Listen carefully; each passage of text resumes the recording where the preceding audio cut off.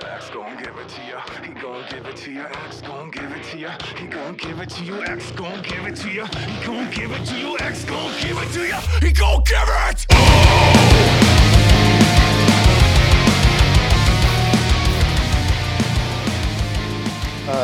So the question was racism in that time? What was it a thing, or was every country was segregated? Everyone hated everybody, right? It wasn't necessarily a white versus black or anything like that. It was just like Roman versus whatever, the Jews or fucking the Greeks, or Greeks are shitty people. When did it become a land?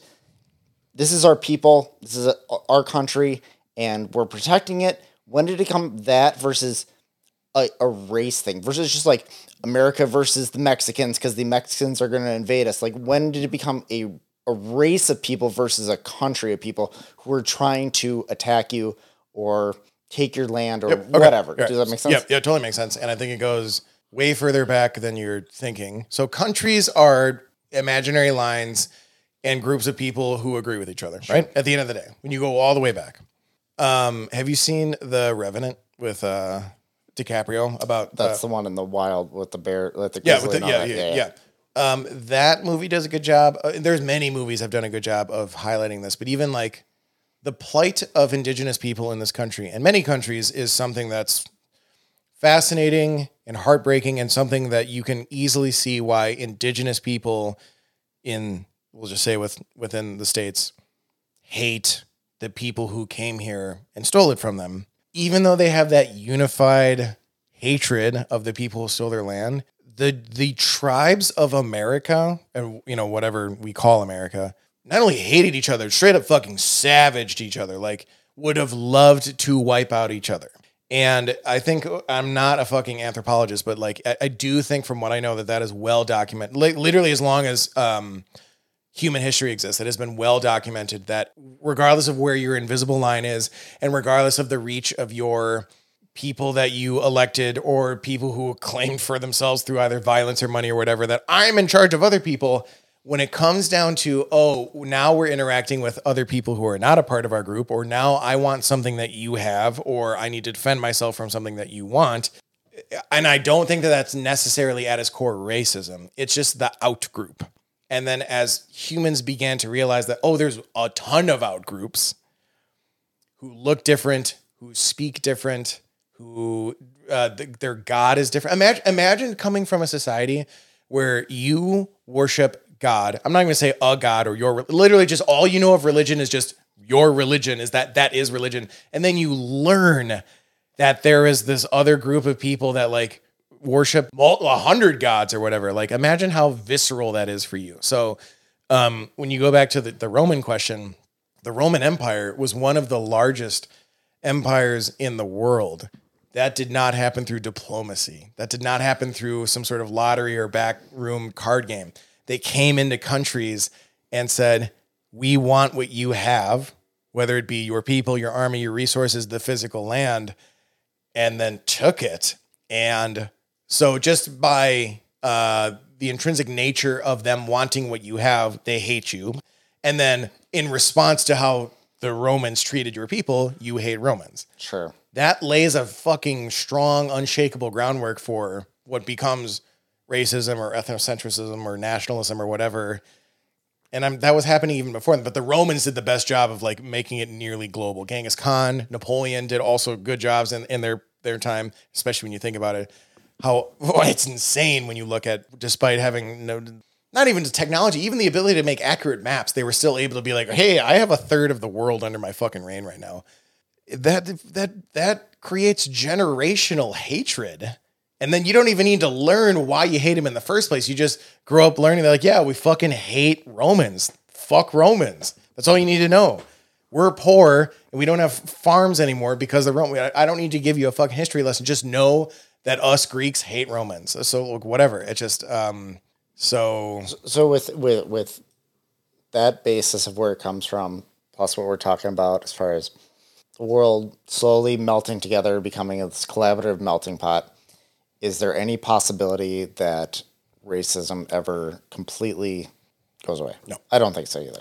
Because the population is only increasing. Countries become melting pots, but then those countries are still not the other countries. Yes, that's a good point.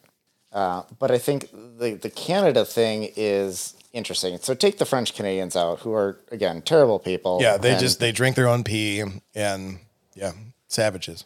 My experience up there has been that I feel like the least racist would be the easy way to say it. Like, people are very accepting of everybody. And like, Toronto is fucking nuts. I mean, like, you spend time up there, like, it is every race and creed and everything. Yep. Like, I've always called it a very like clean and orderly Chicago. It has that very huge city feel. It's on a giant body of water. It's an international epicenter in its own right. And it's not, as far as I can tell, it's not Milwaukee. It's not it's not a segregated They're doing city. They're doing it better. Yeah, everyone's living together in relative harmony, and everyone's getting along. I mean, I would say to the Within extent, reason. I mean, wholesomely, definitively better than any example in America, any major city in America. That's what I'm getting at. I don't have a finger on the pulse of like Canadian society on like a daily basis. I don't know of any sort of like the kind of shit that we see in America all the time. I don't know of any example of that in America. So like, in the Canada. So like, is there a Black Lives Matter thing that's happening in Canada? Like, if there is, I haven't heard about it. That doesn't mean that there's not. I mean, I know that there are Black Lives Matter protests. Black Lives Matter protests happened globally this year, or in 2020. I can only, it just only makes sense to imagine that in a free democracy in which people aren't expectedly repressed, oppressed, or punished for expressing their viewpoints in society by their government, i.e. Canada. Those are free people. They just have a slightly different government than we do. They have non-white. They certainly have black members of their society. They have They have indigenous people. They have huge Asian American populations. Sorry, not Asian populations. I'm sure that there are plenty of things where everyone wants representation for their people in everything, even in entertainment, let alone in their government, in their workplace, or whatever. And no place has achieved this sort of equilibrium of like everyone feels like we're all part of the same fucking rainbow, and that undoubtedly leads to strife and debate or protest, straight up fucking violence until you achieve some level of that equilibrium that quells the anger. Okay, but I think we can agree that we feel that they are way more progressive than we are, right? Mm-hmm. Okay, so why? What is it about them versus us? Like their history, how long they've been around, who has imported to there, why are they on a different playing field than us? I think, again, I'm not a fucking anthropologist and I'm not a historian, but two things that seem obvious to me is one, I'm not going to say proud because there's so much stupid shit happens in the party, but proud white man. Yeah, no, I am a Democrat. Like I'm a registered Democrat. In knowing that the other option is Republican, like I am a Democrat, and there's a lot of problems that I have with people within the party, but, fuck if I know, man. Fucking making all this up. The two things were, one, a huge thing is that Canada did not have the Civil War. Okay. That has a huge fucking impact on. I got it. Hold on. Population size. That was the other thing. This is where I go. When people say like, why can't we have universal basic income? Denmark does it. It's infuriating to hear someone say, look at this ant farm of 800,000 people who are almost all identical, culturally, racially, whatever. If they can do it, why can't we, of a place who is 100 times bigger and way more culturally, racially, religiously, whatever, physically diverse. Bigger, yeah. No, just like all of these different people. Denmark is like fucking Denmark. Yeah. We are not there. It's so difficult to go to any place in America and be like, look how American this is. This is why you have like Little Italy and fucking Chinatown and the white suburbs and the impoverished black areas like that. Like, so you can't, it's easier for smaller nations, especially ones that have very long histories, to get their shit together because they kind of regulate like we are this people and this is how we work. That's a lot more manageable at smaller numbers and a smaller level of cultural diversity.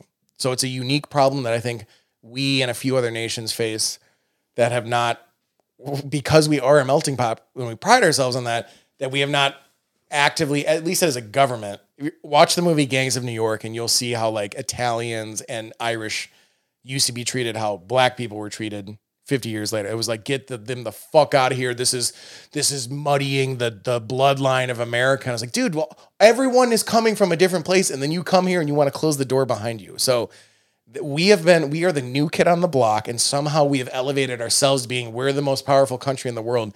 It is a uniquely powerful and profound experience to go to something like Munich and stand in a church that has been standing for 700 years longer than America has even been a country. And you start to realize like, holy fuck, even with the best of intentions, we have no right standing up and being like, we are, I hate when people call the president, even for a president that I like, the strongest or the most powerful man in the world.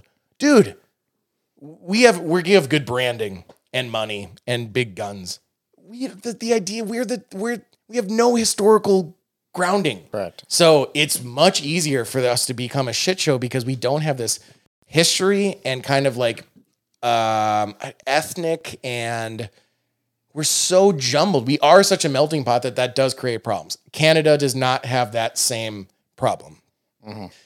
The other thing is, so it was the population size and slavery. It's specifically as it relates to America, is that laid the groundwork for such literal physical division, but also cultural, financial division. I think I told you about the Free State of Jones, the McConaughey movie. So there is this movie that's been out for a while. It was the beginning of the McConaissance, which, do you know what I'm talking about when I say that? So for the longest time, basically between Fast Times at Ridgemont High to maybe a little bit before The Wolf of Wall Street, McConaughey was like party bro, like either like stoner dude or 10 Days to Launch, How to Lose a Girl, or no, Failure to Launch, How to Lose a Girl in 10 Days. He was like the romantic comedy guy. And then all of a sudden he was like, I'm going to do Dallas Buyers Club, Mud, True Blood, Wolf of Wall Street. McConaughey? Oh, True Detective. True Detective. Sorry. Yeah, sorry. Yeah, remember when he was that gay vampire in the South? Fantasy. He had this unbelievable string where he literally was like, and I love listening to him do podcasts because he had 2 years where it was a conscious decision because he had guaranteed money coming. Mm-hmm. Of course, I'm going to do this Reese Witherspoon rom-com. And then he was like, I'm done doing that. I'm ready to fucking work my chops. And then the studios were like, yeah, but that's not your brand.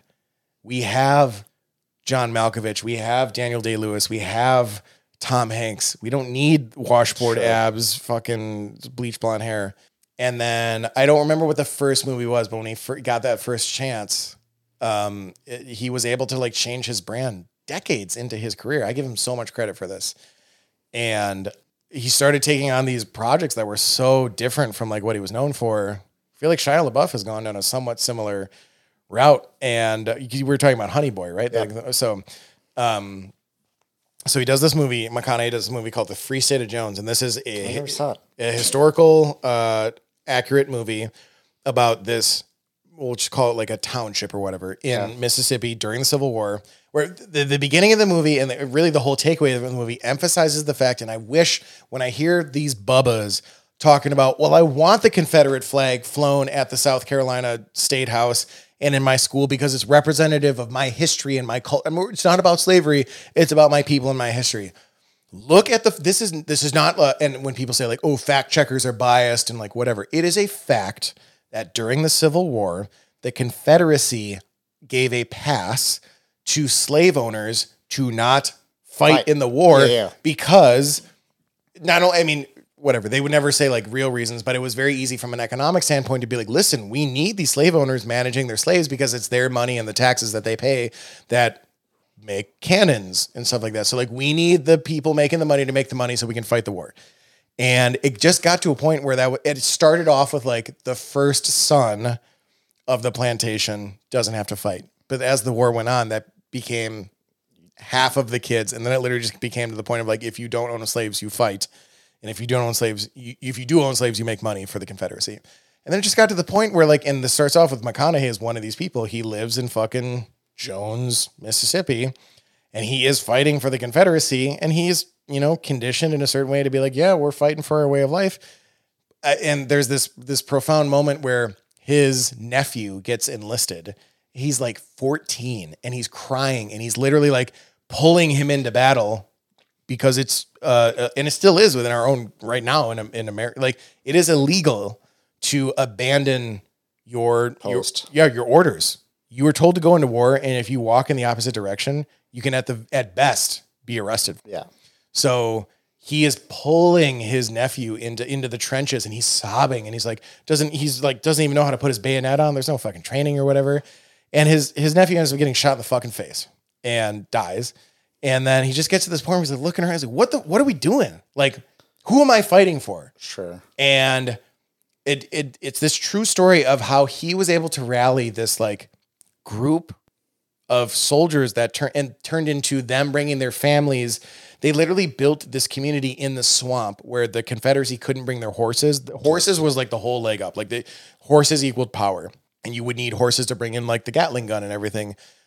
They were able to, all of these people abandon the Confederacy. And then this is probably a huge reason why the South lost the war, is it turned into a two-front war of they're fighting the Union, but then also they dedicated huge amounts of resources to like tracking down and like killing or arresting their own troops that were abandoning the war during the Civil War, and they spread themselves too thin. And this Free State of Jones at one point was like thousands of people in the swamp. And at a certain point, they're like, no, let's go take a town. Let's go because they abandoned their own fucking farms and stuff. And at a certain point, like, no, there's enough of us. We have enough guns. We're resolute in our purpose that we can go start our own. They called it, it's a literal place, the Free State of Jones. And what's so cool about this movie is that simultaneously, when you're learning about this story that was happening concurrently, not only during the Civil War, but after the Civil War. And there's the entire period from the end of the Civil War to the Civil Rights Act being signed in the 60s is called the Reconstruction era and then the Jim Crow law eras, where Black people are still treated like slaves with segregation and everything like that, and not being able to vote and all this stuff. It was a legal way of treating Black people as subhuman without being slaves. Sure.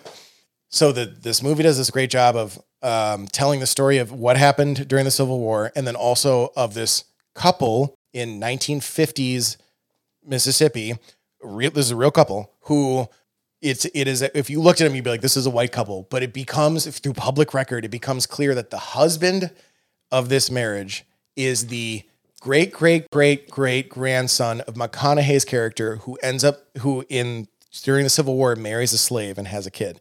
So they determine he's 1/16 Black, and because interracial marriage is still illegal in the 1950s, that these people are being sued and that they have to either annul their marriage or be in prison. Jesus. Even though you even look at, they are white people. Sure. And it shows the insanity of the fact that McConaughey, the whole thing his whole legacy and what he fought for, and this unbelievable thing that he achieved 100 years ago in a nation that's 250 years old. So this huge portion of the entire existence of this country, and that even after everything he achieved, that's still that far down the road. Even when you can't even judge a book by its cover, they're still able to be like, well, according to this piece of paper, you have a little bit of Black in you, so your marriage doesn't count. That's so fucking wild. Crazy. So when you see these fucktards raiding the Capitol and some of them are carrying a Confederate flag, it's like, your people have been consistently disenfranchised by the people that you hold up, which is I think I have to give credit where credit's due. I'm amazed at Trump's ability to make the blue collar man think that this guy who was obsessed with having his name in gold gilded letters on top of skyscrapers cares about him. Fuck about him. Yeah. It's the same thing, dude. The slave owners wanted Bubba to fight on the front lines of the goddamn Civil War. And if every fucking Bubba died, they wouldn't give a fuck as long as they still have their plantation. Sure. That is America. That is something that Canada doesn't have. And that will not go away ever. I mean, it will take hundreds of years to be able to grow past that point, because that's still such a generational thing. To get back to your original question, that's such a thing. It's so hardwired that as long as the Kid Rocks and Ted Nugents are around, that there's some out of Southern pride that makes you forget that all of these fucking blue collar salt of the earth people were expendable.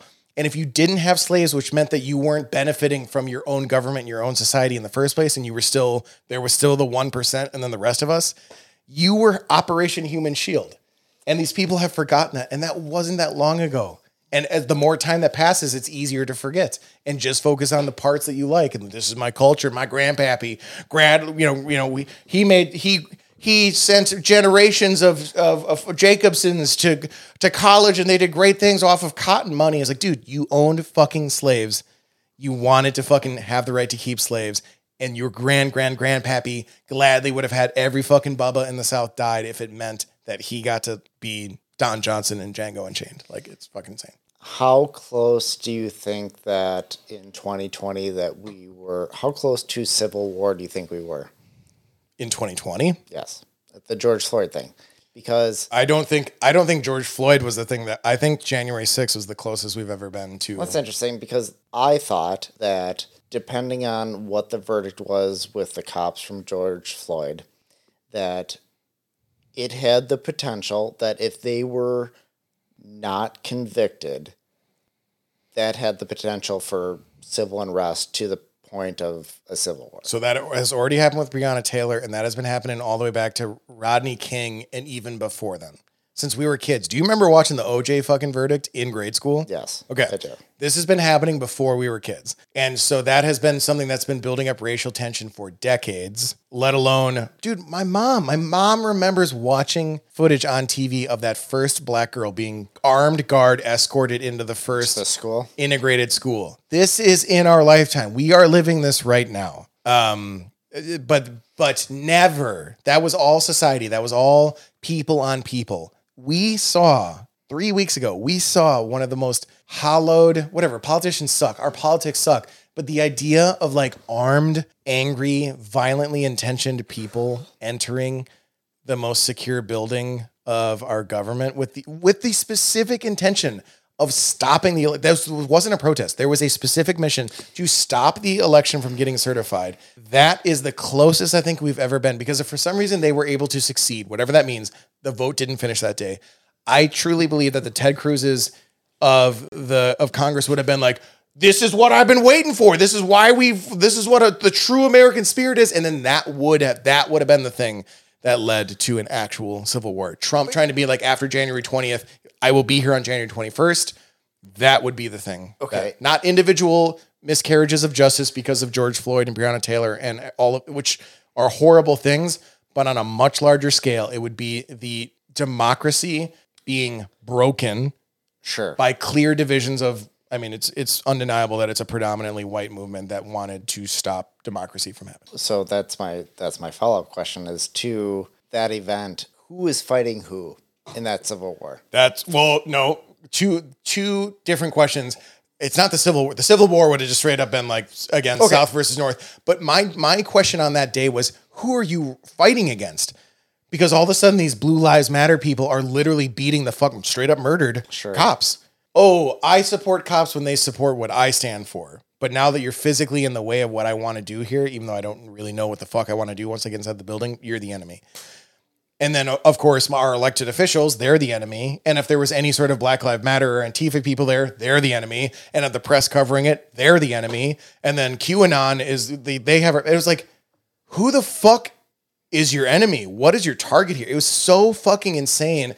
And I do feel like if there ever was in our lifetime a civil war, it would be awful because, especially like right now, if somehow, I don't know. It'd be so undefined. It would be so undefined. Chaos. Well, it'd be chaos. It'd be undefined on we'll just call it North and South, even though it's more nuanced.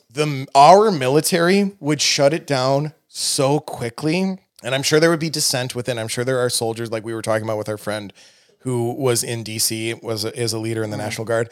But at the end of the day, let's say you have fucking the Capitol thing happens again, but it's 80% of them have AR-15s and they're ready for bloodshed. And you mow down 2,000. Can you imagine? Can you imagine our government, I'm not going to say murdered, but kills 2,000 Americans in Washington, D.C., and it happens on national TV? Holy fuck, dude. Civil War over. I mean, and then you will always have the people who are like, mother, I fucking hate my government. You probably increase the amount of tinfoil hats that exist but like, I don't think we are past it. Just because Trump is not the president anymore, we've made important strides, but there are still people want bloodshed. The Proud Boys are still out there. The KKK is still out there. There are still people in our fucking government. There are still elected officials that want to see so much changed from where we're at right now. So like there isn't something like slavery and how that slavery wasn't about slavery. Slavery wasn't about human beings. Slavery was about money. Slavery was about industry. Slavery was about like the economy, and honestly how half of the country benefited more from slavery than the other half. That's kind of just a sad truth. One of the dumbest things that I see on like social media arguments about whatever, any political social argument, is you will see something very frequently that's like, actually, Democrats were the party of slavery. Look up Vox, VOX, does a video about how the history of the Republican and the Democratic Party, and in between the mid 1800s and the early 1900s, there was a literal swap of Democratic principles used to be Republican principles and vice versa. It's way too complicated for me to explain right now, but it is very worth looking up because when you hear that shit, well, actually, Lincoln was a Republican. Okay. But everything that he stood for is what the current Democratic Party is. There is important history there. I feel like, I don't know where I was going with that, but I just think that in general, like there is a group of people out there that are hungry for, I hate Trump, but I like to think that I can look at the impeachment hearings and just look at it from like a fact-based thing and like just whatever he's just a piece of shit across the board, but he's being impeached for one thing, inciting a riot. An objective person can look at what happened, and it's not just about that day. He was tweeting about it for weeks. Come here, January 6th, it's going to be wild. He nonstop, literally every single day was saying that the election was stolen. He was telling tens of millions of people that democracy has been stolen from you. Dominion Voting Systems is suing Rudy Giuliani for $1.6 billion right now because Giuliani has solely placed this insurrection of democracy on this company that runs our voting machines. Like that, like prominent figures in the Republican Party have been spouting daily. As long as they're awake, they're saying the election's been stolen. You should be pissed off. The American thing to do is to stand up against oppression, and then they lost, and you can't. And then all of a sudden, it switched over to fucking rally the troops, don't tread on me, to like it's a time for healing. We need to move on. I was like, dude, no, people literally died because of this. So that's why this impeachment is important. But the impeachment is going to make the people who are angry angrier. But it's important societally and historically to set that precedent of like, the people who try to abuse power at this level in the future there are repercussions, not just like, oh, we look back at them in shame. Like you need to be at the very least barred from holding public office in the future, let alone maybe imprisoned or have financial repercussions or whatever. But the Bubbas of the world are still going to identify with MAGA Nation and have their flags. And every time Biden does anything, they're going to take it as an affront to them, and all they need is a leader to say, fucking mount up, dude. Grab your gun that Biden's going to try to take away from you from someday. And we are not out of the woods here in terms of like there being a potential civil war. I just don't think there's not something like racism that was so ubiquitous. Like so many people not only benefited from racism, but just like everyday life literally depended on slavery because of the amount of money that it generated. That's not pride and values and like how you identify and your religion and what you individually like, you taking my guns. While those are powerful things, it's not as much of a just fucking crazy reality that like, if you take slavery away from us, regardless of morals, that it will like shatter life as we know it. There is nothing that's on the table right now. No president ever is, first of all, no one has ever taken guns away. It just hasn't happened. Things like there being restrictions on bump stocks. If you, as a gun-loving person, think that... Not in the States, it doesn't happen. Not on a federal level. In Australia, they did it. No, on a federal... America. Okay, yes. Yes, and not only did that happen in Australia, but public opinion is fully supportive of it, and there hasn't been a mass shooting in 30 years. After they did that, though. Well, yes. Yeah. So it's kind of hard to argue with, and I'm sure there's still people who are like, well, fuck, man, I like to have my drug... But, okay, I'm sorry, but like...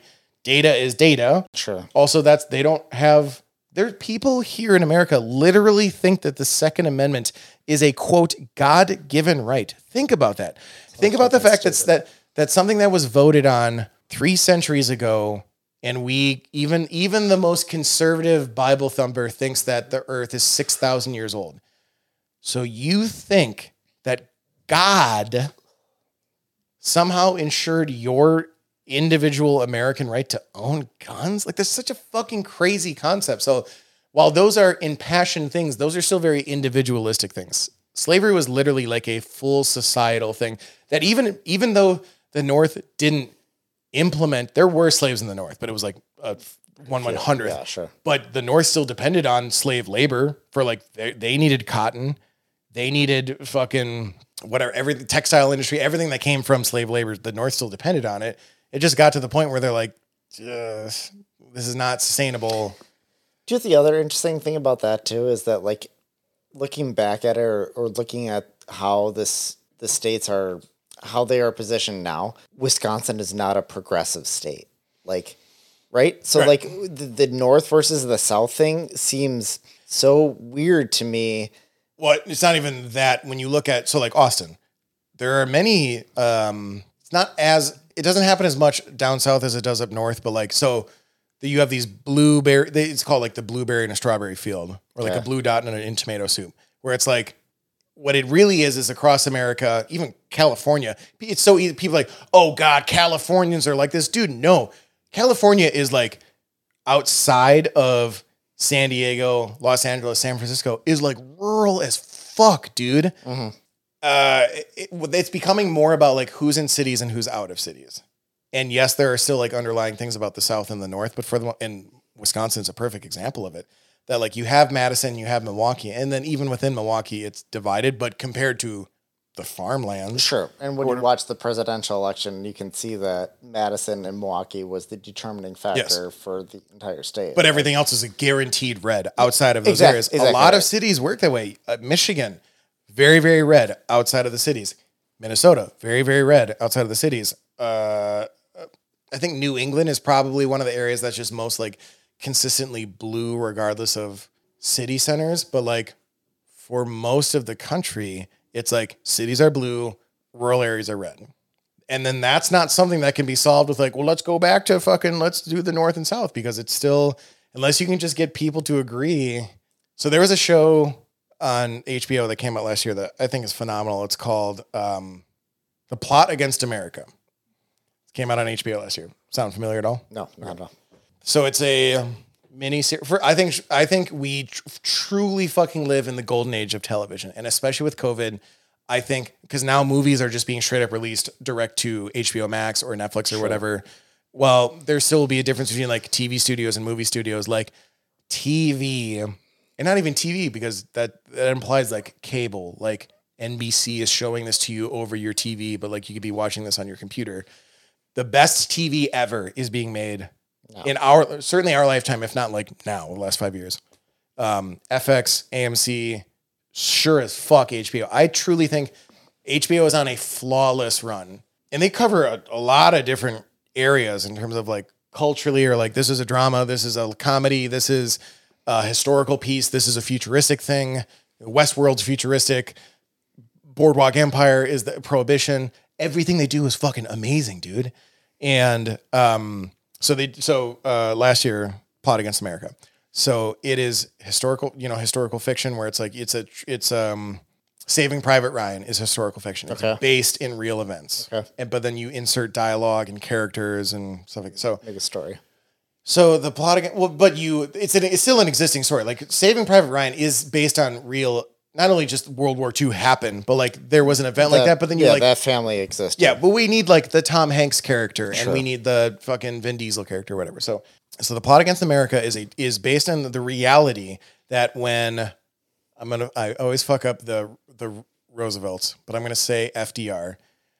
You know Charles Lindbergh is? He was a famous pilot. He was known for like flying across the world, and there was this famous thing that happened with the Lindbergh baby being kidnapped, and the Lindbergh family was blackmailed and the baby died and everything. It was the whole thing. So anyways, Lindbergh was, when you look back at it, very Trumpian, but what Trump should be, like refined.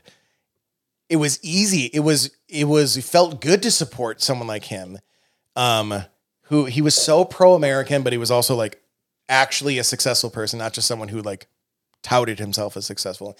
He's educated. He is actually devoutly religious and not someone who would hold up a Bible upside down and couldn't tell you what his favorite book from the Bible was, or actually doesn't display any sort of Christ-like qualities. Like Trump is this like shitbag imitation of what he should have been to actually succeed. The real life Charles Lindbergh was this like all American example of like a great white man who loves white culture. And he was really easy to support.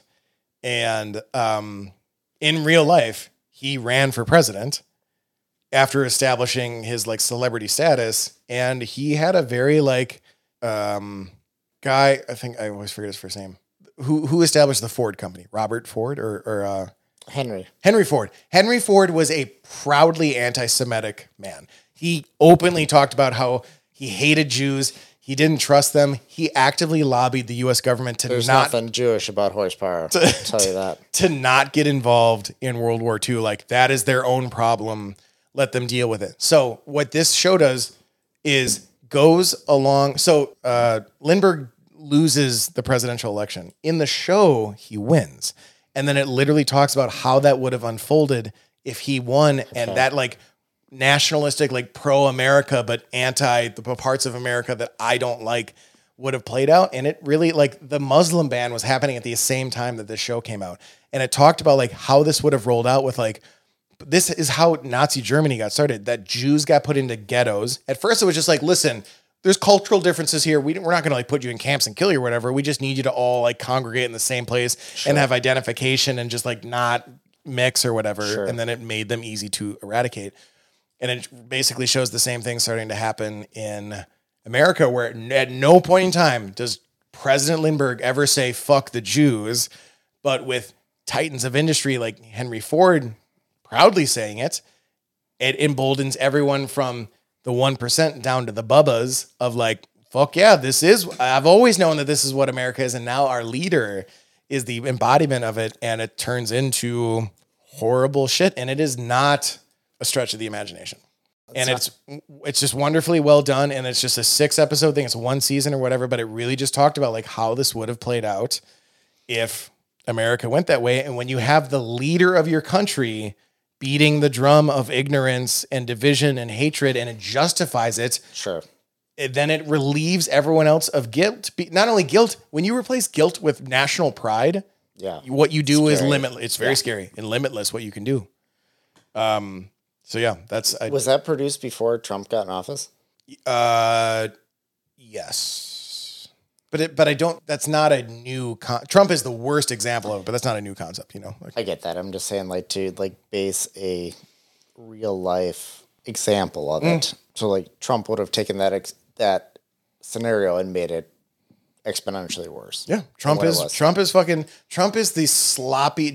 He's like the Jeff Foxworthy, Ron White version of what you think Charles Lindbergh is. He's so embarrassing, but there's something about that got embraced. But yeah, but he's a real man, you know. Like okay, yeah, he's not like a fancy, you know, educated guy, but he pulled himself up by his bootstraps and he, you know, spoke his mind and did what he believed in and didn't want to be restricted by the government. All of his flaws are overlooked by the other thing of him jangling the keys over here. But I'm richer than you and I'm happy and I'm successful and I marry supermodels and I'm on TV and it doesn't matter. All the other things, don't pay attention to that. Don't pay attention to the fact that I've literally gone bankrupt 4 times and that I've been divorced 3 times and that I have all of these horrible lawsuits against me and that I'm literally friends with Jeffrey Epstein. Literally.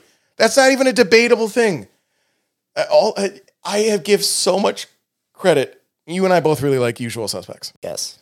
My favorite line from that movie is the greatest trick that the devil ever pulled was convincing people he didn't exist.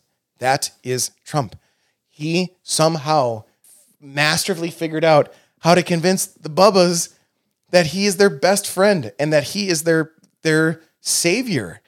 And that no one else, even if you asked the Bubbas during the Bush administration, they would have been like, "Oh, you know, Bush is the Messiah. He's the greatest that has ever happened." Bush looks like a fucking pussy compared to Trump when you talk about the things that these people focus on. Sure. When you have 5 living presidents from diametrically opposed political parties unifying after an event like January 6th, which Carter, Clinton, Bush, Obama, I'm blanking on one. They literally all made statements on How ridiculous. not just the ridiculous, literally specifically pointed out that this is a failure, at best, a failure of leadership, if not a culpable event of the president, that this is his fault. That's wild. It's fucking wild, dude. Since this conversation has taken a political / racial tone to it, Yeah. that we should end on who is the political candidate that is not currently in the system, that is like the, I don't know, dream guy is the right word, but like who is the person that is out there who could fix most of this? I think I'm not going to say fix most of this, but who I think is going to be a star in 15 years is Pete Buttigieg. And because I feel the burn. I liked I don't know who that is. Bernie Sanders. Oh, Pete Buttigieg is the he was one of the many people who ran for president. He's gay. Okay. That's not the thing that like triggers it. No. So he is the mayor of South Bend, Indiana, or was. He is the first openly gay man that has ever run for president. He is a vet. He speaks 7 languages. He has a doctorate. He is. He's unbelievable. He checks from an American standpoint. A lot of boxes. There is this video that I'm so glad that this exchange was captured because it just is so quintessential to the world that we as Americans live in right now. Is that it came out from the Buttigieg. It was during the primaries, and this woman who like pretty much looks like my mom, and this is in the Ohio primaries. This woman, she's wearing a jean jacket and she's got these buttons. She's all happy and bubbly, and she says like Team Mayor Pete, like that's his like nickname kind of thing. I'm all like Team Mayor Pete, like I love Mayor Pete. He's like a good looking, well spoken, well educated white guy. Okay. She knows she's being filmed. She's literally like waving at the camera as she's like handing in her ballot. And she's like, oh, I love Pete. Like, I'm all for Mayor Pete. And then she starts talking with this staffer. And within 3 sentences of exchange of each other, it is brought to her attention that Pete is gay. And it's like she got hit by a truck. It's like she just got told that aliens are on Earth and you didn't know. And she's like, wait, do other people know that? And the staffer's like, it's literally like a part of his. She says it very nicely, but she's like, yeah, it's like common knowledge. Like it's part of his platform that he's like the like LGBT candidate. Sure. And it's this information is in the staffer keeps trying to go back to like, we're so excited that you're on like Team Pete, whatever. And like, what are the things that you're really excited about what he's doing? And it's just like, she's kind of silent and it's sinking in. And then she's like, can I take my vote back? Like she literally in 5 minutes went from, fuck yeah, I like the idea of this guy from what I've heard and seen or whatever, hands in her vote, and then finds out one thing about him that has nothing to do with actual politics, but just the fact that he has a husband, and she goes to embarrassed. Oh my God. That is a quintessentially American thing. And the fact that it was great that she even at any point was able to be like on Team Pete, and it was just that one thing that took her off. But I do think so. He is now he's in Biden's cabinet, which is good. I think it's really good when presidential candidates, as long as they aren't like crazy asshole fringe people like Sheriff David Clark, those people shouldn't be brought into the cabinet. But if you have qualified people who have national interest and actual political experience, those people should be brought into the cabinet to be like the Secretary of Defense, various ambassadors to different countries, Secretary of Urban Housing, Secretary of Education. Betsy DeVos was a fucking embarrassment. It had no right being in that position. Everyone that is now in this cabinet and has all have unbelievable pedigree and credentials and education. And all of these people deserve their job. You can disagree with their platforms. You can't disagree with the fact that they're fully qualified for their job. Mm-hmm. Mayor Pete has a couple things going against him. One is his age. He was in his mid 30s. The 2 presidential choices this year were the 2 oldest men, which is insane when you think about like all the way back to like Washington or whatever, that in 2020, they were the oldest 2 men who have ever been that's yeah. Crazy. I still think, as much as I between the choices, it was not a question to me between Hillary and Trump. But I didn't want Hillary in 2016. She just wasn't the right choice. There are things about her that I felt about Obama. Early on, Obama came off as very smug. And I was like, dude, you can't do that. Like, I get that you know that you're smart and you're accomplished and shit. You're automatically ostracizing millions, if not tens of millions of people by coming off as like, I'm Smug. college educated. Yeah, smug. Like, don't be fucking smug. Yeah. Hillary calling these other people deplorables. Fuck, you're so fucking dumb, because when you're elected, regardless of what Trump did, you're supposed to represent everyone, including those people who didn't vote for you. And you just said fuck you to every single person who's not going to vote for you. Dumb. Mayor Pete. So America is still, even if there was someone like Elizabeth Warren is someone who was way more diplomatic than Hillary. I just think culturally speaking, even if there was a Hillary equivalent on the Republican side, America is not ready for a woman president. Just not. Sorry. And even I think for many elections after this, the closest we're going to get is, or the most realistic scenario is that we have a male president with a female VP and the president dies, which could happen in the next 4 years. Or the next 45 days. Or who knows? Here's what I think is more likely than having a female president. Having a gay white male who is religious. We've never had an identified atheist president ever. Okay. We've never had an identified gay president ever, although it's just from a numbers game, it's entirely possible that there has been a gay man as president before. I think being white, being straight, and being religious, just historically speaking, are super important things to the most people, masses, yeah. To the masses. So I think being gay is less detrimental to your candidacy chance than being atheist. And I think both those things are ridiculous. I think being in a heterosexual marriage is really important. These are just, people want to see themselves in the president, sure. Even though I know a lot of people who like shouldn't just, I wouldn't want to see me as president. I'm not presidential fiber. Like, I don't want to see like some sort of Dave equivalent in the White House. So nobody does. No, I'm okay with that. But I think that there are many other things, many other unlikely scenarios that would happen first in our lifetime before a female president, even if they're entirely qualified and of the right age. So all that being said, I think Mayor Pete, given 15 or 20 years of more national and federal level government experience, which is happening right now because he's now in the cabinet. I don't remember his specific position, because it's just time. People care about having an older person because they're more experienced. He's going to have international experience, undeniably, regardless of whether you agree with it or not.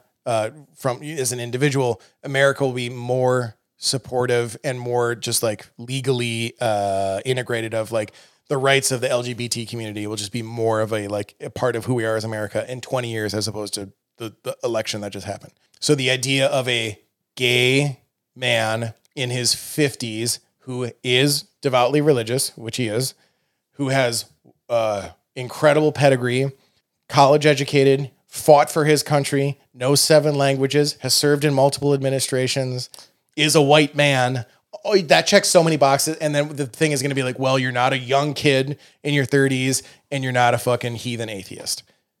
I do think that he could be president in 15 years. I like Bernie and I like Beto O'Rourke, and they're like 50 years apart or whatever. Both of them are way too fringe. They're too progressive. Beto literally said during the debates, yeah, I'm going to take your guns. Dude, you literally just, pun intended, you shot yourself in the foot. No, you don't get to do that. On either side, you have to represent everyone. Even if you actually intend to implement gun reform that is more dramatic than we've ever seen, don't fucking run on that. And I'm not saying lie either, but just don't make that your soapbox thing. Like, goddamn right, I'm going to take your fucking guns. And Bernie's the same way, where he's so fucking hell-bent on bringing down the banks and stuff. And I get that, but can't run on that. Yeah, don't fly that flag. I think Biden is boring compared to Obama, and people think he's going to be like, oh, this is Obama part 2. No, dude, this next 4 years are going to be straight up boring. And I'm fine with that compared to the last 4 years. Absolutely. Is there anyone that you think, from what you know of, like the Cory Bookers and Elizabeth Warren and the fucking Klobuchar and these? No, not no. And the My Pillow CEO. Yeah, that guy. I mean, and my mom bought me 2 of those pills, and they are terrible. Yeah, but they're stuffed with patriotism and Christ love. I feel like we need somebody who is first and foremost empathetic and who is completely outside of the political system, which sounds like all those people that you listed are still bred inside of that system. Yeah. But, okay, so I feel like Obama would be the closest person that I'd say was an empathetic president in our lifetime, right? Yep. Is that fair to say? Sure. I feel like that's the biggest thing that's missing is like take somebody who like actually can resonate and cares about people and make decisions based off of that. Completely outside of the political system. Don't have an agenda. Just make decisions of like, oh, these are people. What is in the best interest? But don't you think that person should still be, and I know that the word politician has like a stigma, but don't you think that person should still have experience operating within the political system? Not necessarily. And like, I know this has been brought up before, and I don't want to suggest that this is the answer, but someone that is on the same platform as, this can sound stupid, but The Rock. Like, someone who is empathetic, smart, businessman, can make all these great decisions.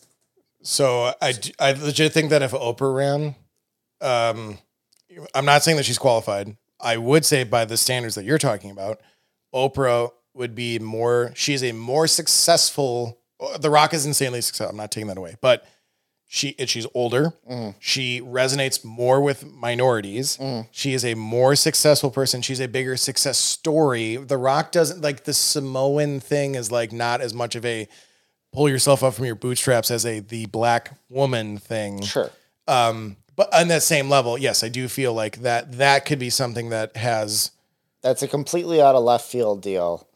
And I feel more comfortable about it. And I'm way more conservative than you are, right? Yeah, I would agree with that. Yeah. So, I don't know. I like that. Like, it needs to be something completely different than what we have dealt with.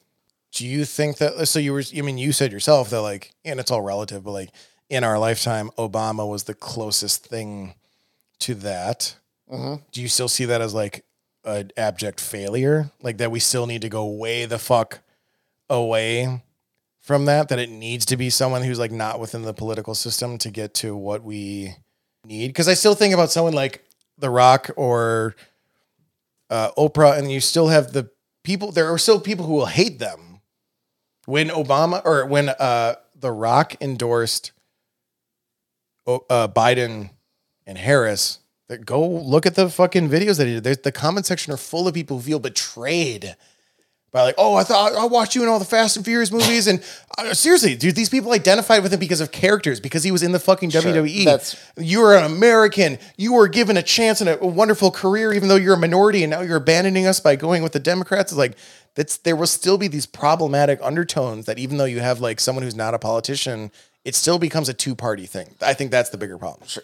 Yes, the two-party thing is going for a fucking another 8 hours, but like two-party thing is a stupid system. Like, yeah. I fucking hate it. Like, I don't want to identify with one party. No. Like, I agree on certain issues, and I want the candidate who agrees on the most amount of issues to be the person who's leading. The right? Republican, I don't understand about the two. I don't understand in the last 2 elections how there hasn't been a Republican, a fiscally conservative Republican, and that applies to like immigration and military spending and stuff, who is socially, I'm just going to say centrist, not even progressive.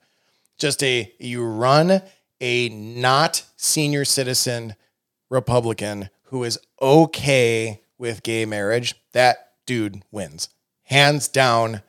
No fucking question. Sure. Both parties are so obsessed with running candidates who are the diametric oppositions of each other.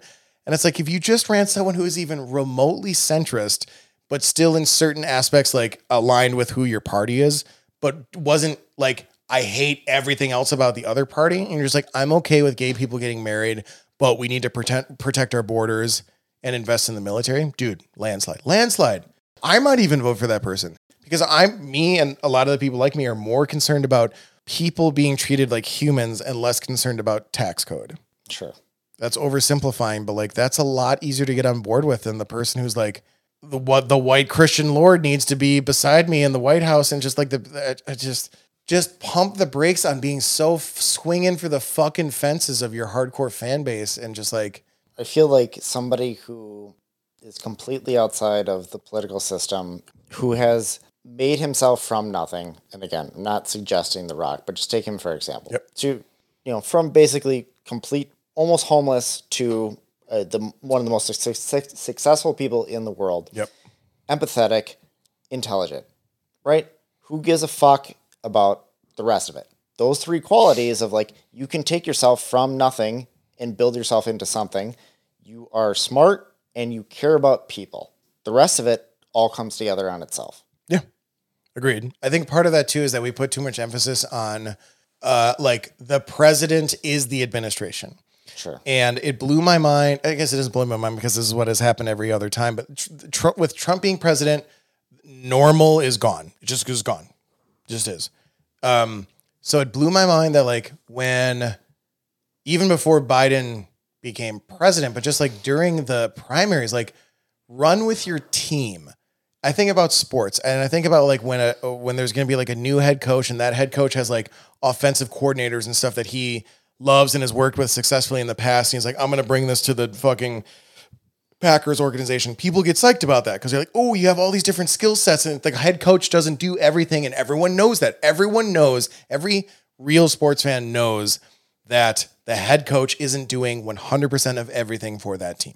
So when you talk about that from as a president and then their cabinet, I don't get why you don't like. I get initially like you have the debates and everything, but when it's no longer 12 candidates and it's like 2 candidates, tell us your team. I know that those people need to get appointed and approved or whatever, but it come to the table with like, this is who I'm going to bring to the table. This is my 13-person cabinet, and not only are they qualified, but I'm Joe Biden, and I have 4 devoutly conservative people in my cabinet because they're financial experts, because they come from the urban community, and now they're going to be the head of urban housing. Like, what a bridge gapping thing that you could do before you're even elected, to be like, you're not just voting for me, you're voting for my entire team behind me, and I'm already reaching across the aisle and saying, I want conservatives on my team, but they're the right conservatives. Not all conservatives and liberals are created equal. So you can have experts who are also decent human beings, regardless of political party, as a part of your thing. I don't get why that has never happened, ever. Not to get too deep into this, but would you be pro getting rid of the 2-party system? Yes, but that doesn't happen through people just going to the polls and voting third party. It would literally need to be something that's implemented during an administration, that we are forming a third party that would allow for existing sitting members of Congress to choose if they want to branch off from their current party. It would need to be implemented before an election. It will never happen with just the people rising up and be like, Green Party, yeah, if we get enough votes. No, that literally, it's impossible. It is a statistic impossibility to just be established because of how people vote, especially with how the Electoral College works. Mm-hmm. Because the Electoral College can still say, yeah, we hear how you voted, but that doesn't change the fact that this country is run on a 2-party system. Therefore, the whole reason that we're put in place as electors is that we can vote to maintain the 2-party system. So it would have to be something that is structurally implemented in the middle of an administration, so it doesn't seem like a power play or whatever. And maybe it's something that's implemented by like the Supreme Court and not the sitting president or something, so it doesn't seem like something that's preferential to the sitting party. And one last thing on that is that of all of the terrible things that happened over the last 4 years, the one thing that I can actually walk away from the Trump administration and feel better than I initially felt about, because I was scared about his Supreme Court appointees. And I was like, holy shit, he's putting his cronies, as awful as the Kavanaugh hearings were and everything, just looking at how they've functioned and ruled thus far, they're still, despite the fact that they were Trump appointees, and he has appointed more Supreme Court justices than any president ever, and the Supreme Court is now more conservatively stacked than it's ever been. Those justices have operated as professionals at the level of dignity that is expected of the court, regardless of the fact that they came from Trump, including them deciding unanimously to not hear 2 different cases that related to the, steal of election fraud and things like that. It also related to other things in terms of something about gay rights and something about transgender people serving in the military. A lot of times the Supreme Court saying we will not hear this is in and of itself a ruling. That's them saying we will not, that's us saying we will not change established precedent, which in and of itself is them saying we're supporting this. Whatever it is. Yeah. Not justifying it, but we're also going to maintain it. So as much as I don't like Amy Coney Barrett and Kavanaugh, they have so far, especially during Trump, when they could have done crazy things and been supported by the sitting president, they haven't. And that's like the one thing I've walked away with all the crazy shit that Trump did and allowed to happen, that it's been kind of encouraging. Like, okay, there's still some semblance of sanity within. You can still do things that I disagree with, but not like things that like actively destroy democracy. And like I said, I've never at no point in time during the primaries was I like jacked on Biden. But what I am excited about is that he will be boring. I think Harris is a good, just from in terms of the glass ceilings being broken and stuff. A female president, a minority president, a black or a vice president, a South Asian vice president. Like, she's a legal professional. Like, there's all these good boxes that have been checked, and we've already seen within. There's only been like 2 weeks so far, not even, and we've just seen like dignity, normal press conferences that aren't fucking insane. The tweets that come from the official accounts of the president's office are just like factual and not done from the shitter at 3 a.m. Like, sure. These are important things that just need, can we just get back to sanity and whatever? You can start tearing him apart based on like policy decisions and stuff, but as long as it's not some sort of fucking cloud show. Yeah. Like megalomaniac dumpster fire. Like, can we just get back to that?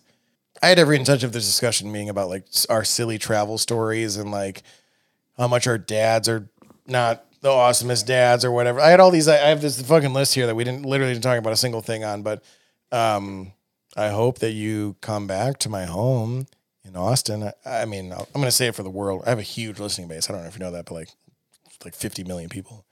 Hey, Dad. I think you need to move to Austin. I think your life has been slowly evaporating in Milwaukee for a long time in terms of the things that you like about Milwaukee and your social life, and you're dating not even in your own state anymore and things like that. So we need to get you down to here.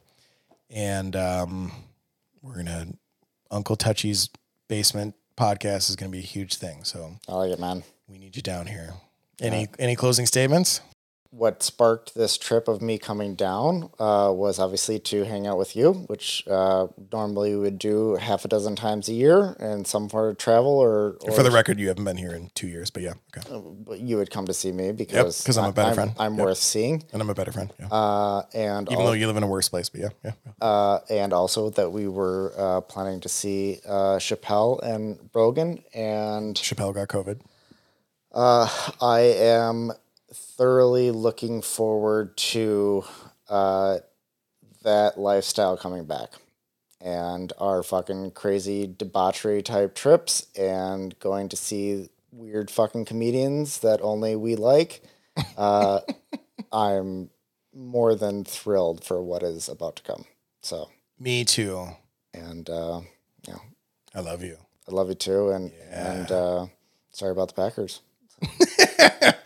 Thank you for listening to the Mind Meld podcast. There's going to be a video episode soon. Jamie and I went camera shopping yesterday, and I'm figuring shit out. We're going to get back to the video format, but I'm going to be making episodes as frequently as I can. Please like and subscribe to the Mind Meld podcast with Dave Perry on Facebook, Twitter, Instagram, and YouTube. And I look forward to this is a passion of mine that I'm making zero money off of, but it doesn't matter. And I'm doing this out of my home, and it's from the bottom of my heart. And I'm looking forward to telling cool stories with cool people and just, doing my fucking thing. And I appreciate you listening and supporting. And to quote Jimmy, white power, right? Yes. Thank you so much for listening. Tune in again soon. Catch it. Give it back. Talk too much for too long.